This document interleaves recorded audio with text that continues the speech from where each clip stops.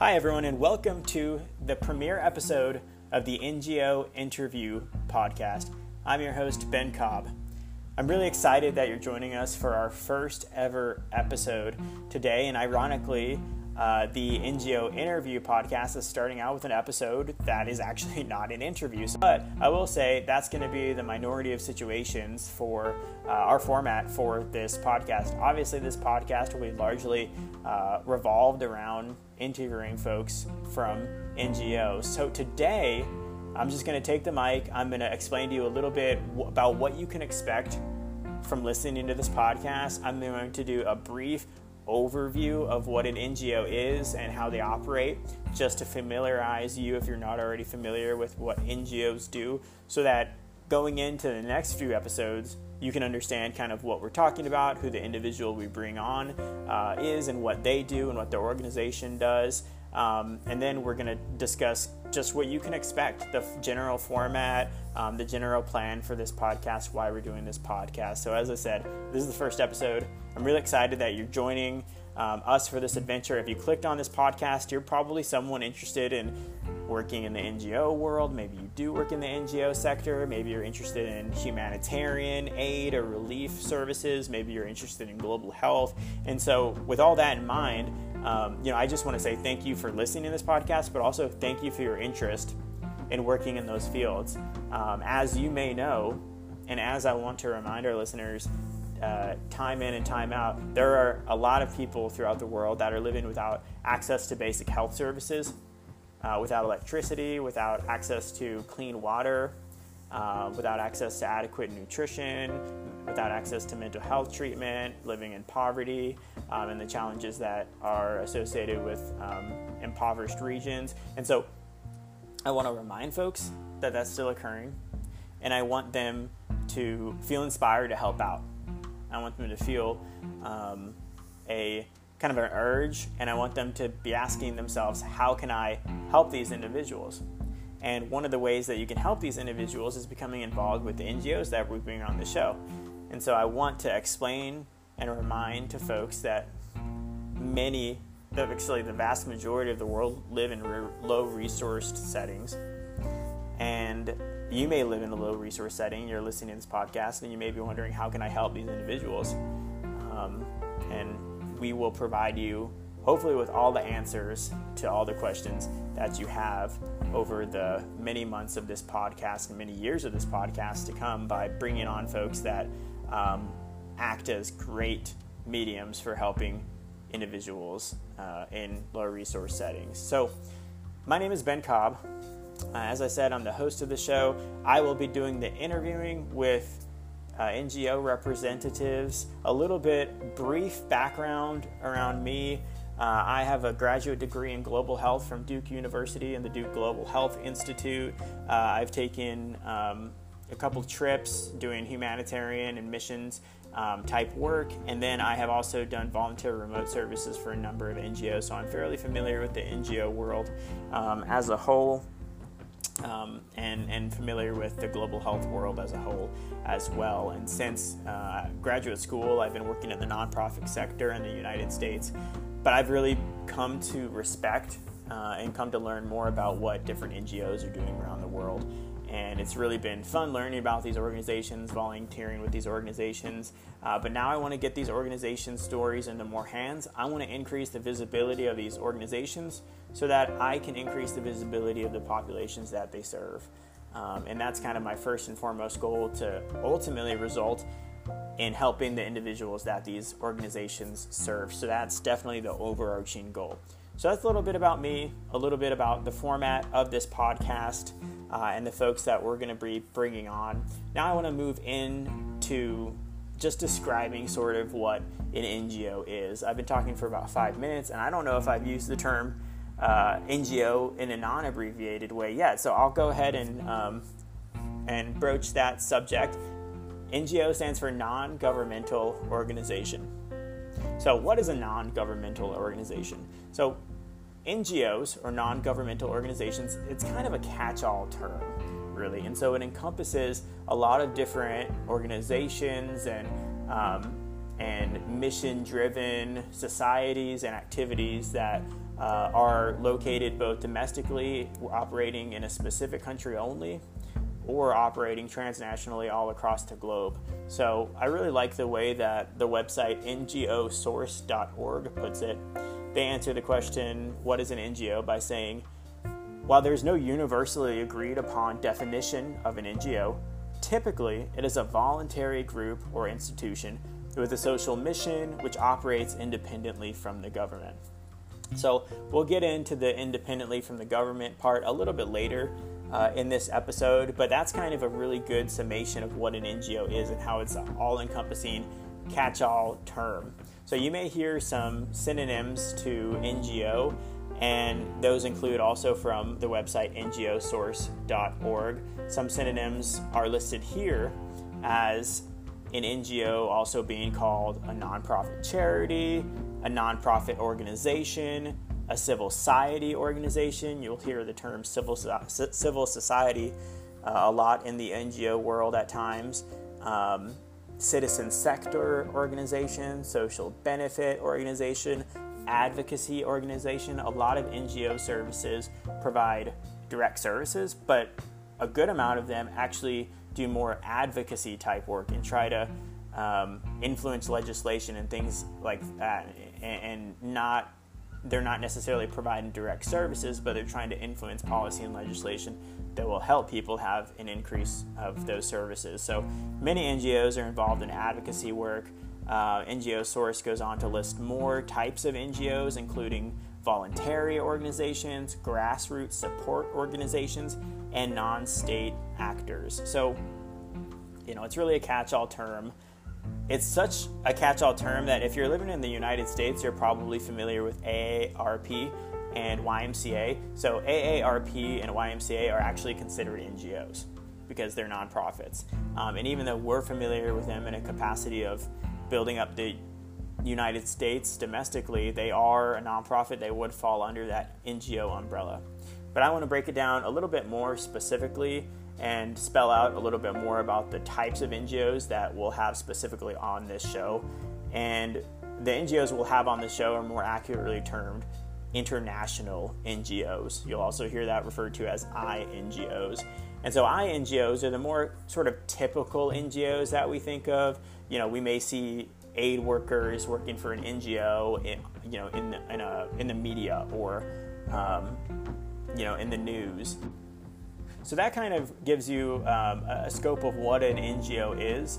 I will also add that the term NGO was created in 1945 around the end of World War II by the United Nations, Article 71 of the Charter that was created by the UN, and it was defined in that year, but it's funny because it has still not really a defined word, right? It's still very much a catch-all term.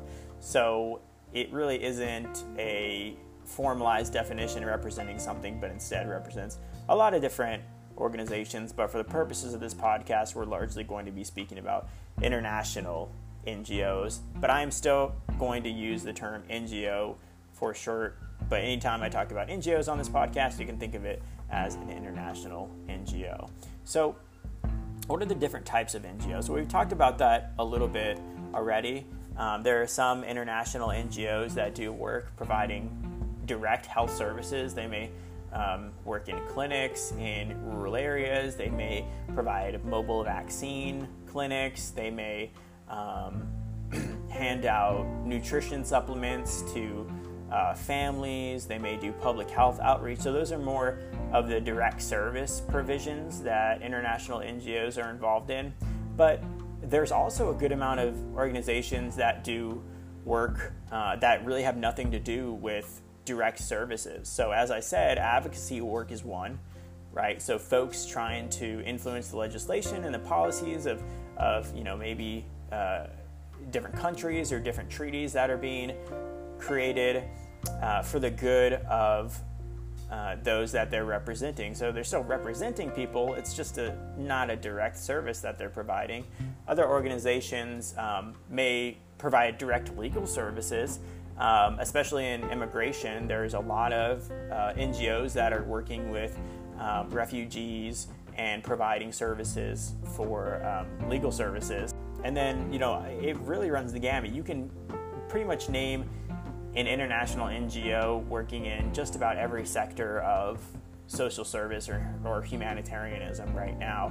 So essentially, there's a lot of different types of NGOs, from legal to direct provision of services to advocacy groups, to some of the NGOs are more centered in financing, so they distribute funding to other NGOs, so it's NGOs helping out NGOs. So it's a wide variety of different types of NGOs. But I was able to find a few really interesting statistics about NGOs worldwide, and this is from a website called standardizations.org, and they cite different sources here like the Global Journal, Johns Hopkins, and Charities Aid Foundation. So I'm just going to kind of go through a few of these very interesting facts, so for you to understand not only what an NGO is, but also to understand the scope and scale of NGOs today throughout the world.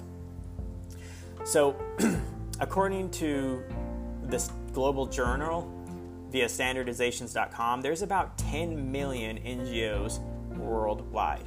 Now, I'll add the caveat that some of those are more like nonprofits that we generally think of domestically, but a lot of them are international NGOs. So there's, at least I think it's safe to say several million NGOs operating internationally. And so that's a really large number, especially when you think about how there's approximately 200 countries more or less in the world. When talking about donations to NGOs, in 2014, the world gave about $1.4 billion to non-governmental organizations. The number is expected to grow by over $1 billion to $2.5 billion by 2030. So a lot of money going into non-governmental organizations. A very interesting statistic came out of the HR Council via this website, and it reads that 3 out of 4 employees in the NGO sector are female, but the majority of leadership positions at NGOs are still predominantly held by men. So that's kind of an interesting dynamic and one we may explore later on this podcast. But I'll share a few more very interesting statistics and figures that I sort of gathered from this website. 1 out of every 10 people in the United States works for an NGO. Thus, the NGO workforce is the third largest among U.S. industries, behind only retail, trade, and manufacturing. So obviously that's encompassing other social initiatives like nonprofits, but it is definitely a sizable portion of the United States working for NGOs and international organizations as well. And the last statistic that I'll share with you all is probably the statistic that surprised me the most. But according to Johns Hopkins University, if NGOs were a country, they would have the 5th largest economy in the world.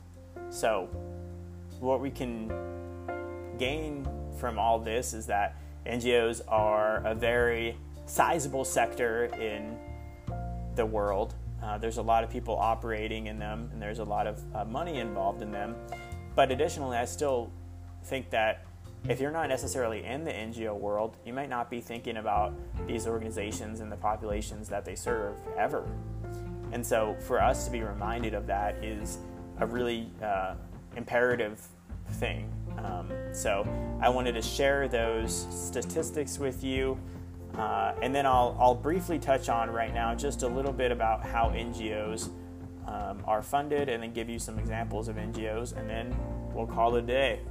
But generally, NGOs are funded primarily through donations, so philanthropic donations, but they're also funded by some other funding streams. So Investopedia.com lists different sources of fundings, such as membership dues, private donations, the sale of goods and services, grants from other nonprofits, like we were talking about before, NGOs that provide money to other NGOs, and government funding. So that last piece may have perked up your ears a little bit, because if you put two and two together, you realize that we're saying non-governmental organizations take money sometimes from the government. And so that's accurate. And so they kind of lay it out really nicely, better than I would say in Investopedia.com on the same article.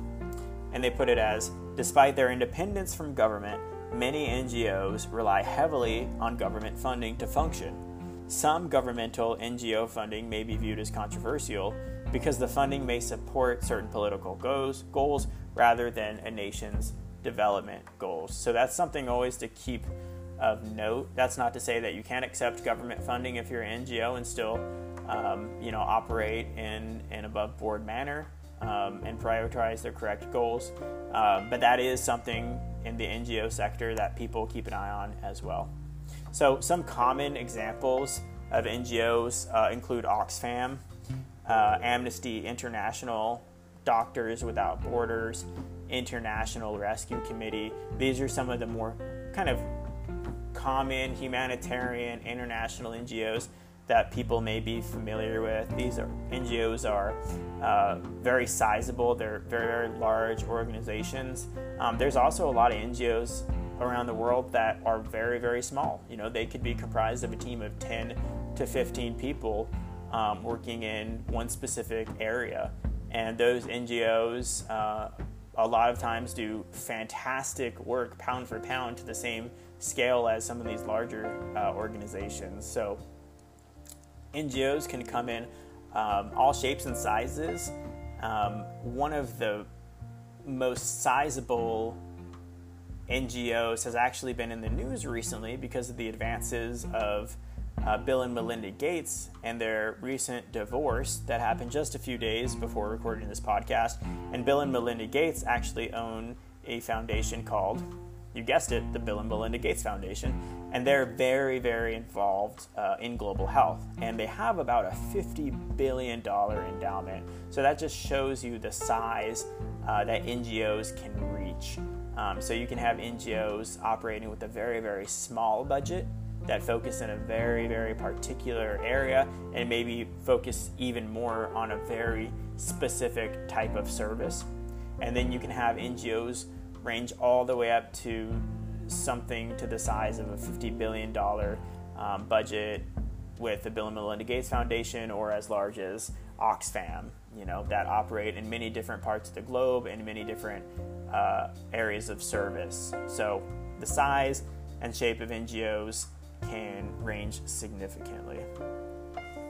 And so that's kind of a real quick bird's eye view of what international NGOs are, and I hope it familiarized you a little bit with the NGO world and kind of set you up nicely to hear the next several interviews about different NGOs that we're bringing on the show. I'm really, really excited for those. I think those will be fantastic interviews. We're currently in the process of lining up several of these interviews.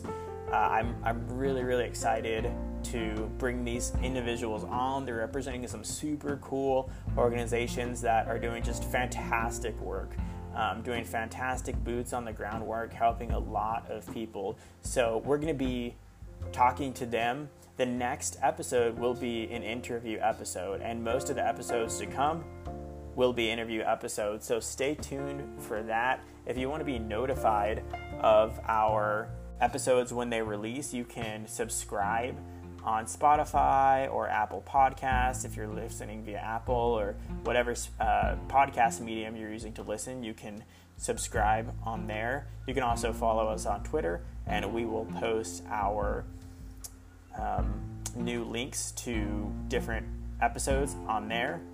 And I will post all of the sources cited in this episode, as well as our Twitter handle and our Gmail account in the show notes, so you can find us on there. And if you would be so kind to subscribe, rate, and review if you like the podcast, we'd really appreciate that. That helps increase our visibility so we can increase others' visibility. That would be much appreciated. But I'm really excited that you joined us for this first podcast. I hope you learned a little bit, and if you already knew everything I told you, perfect, contact me. Maybe you can come on the show, teach me a little bit. But I appreciate you listening, and I appreciate you listening not just because you listened, but because if you listen, it probably means that you have an interest in this field, and that it probably means you have an interest in helping others. So I really appreciate you having that interest in helping others, and I hope you continue to cultivate it and feed that interest. If you're an NGO and you're interested in coming on the podcast, you can shoot me an email in the Gmail account that is in the show notes. Feel free to reach out to me, and we can set up a time to talk about your NGO coming on our podcast as well. But I'm really excited for the next few episodes, so stay tuned. And until next time, thanks for listening to the NGO Interview Podcast.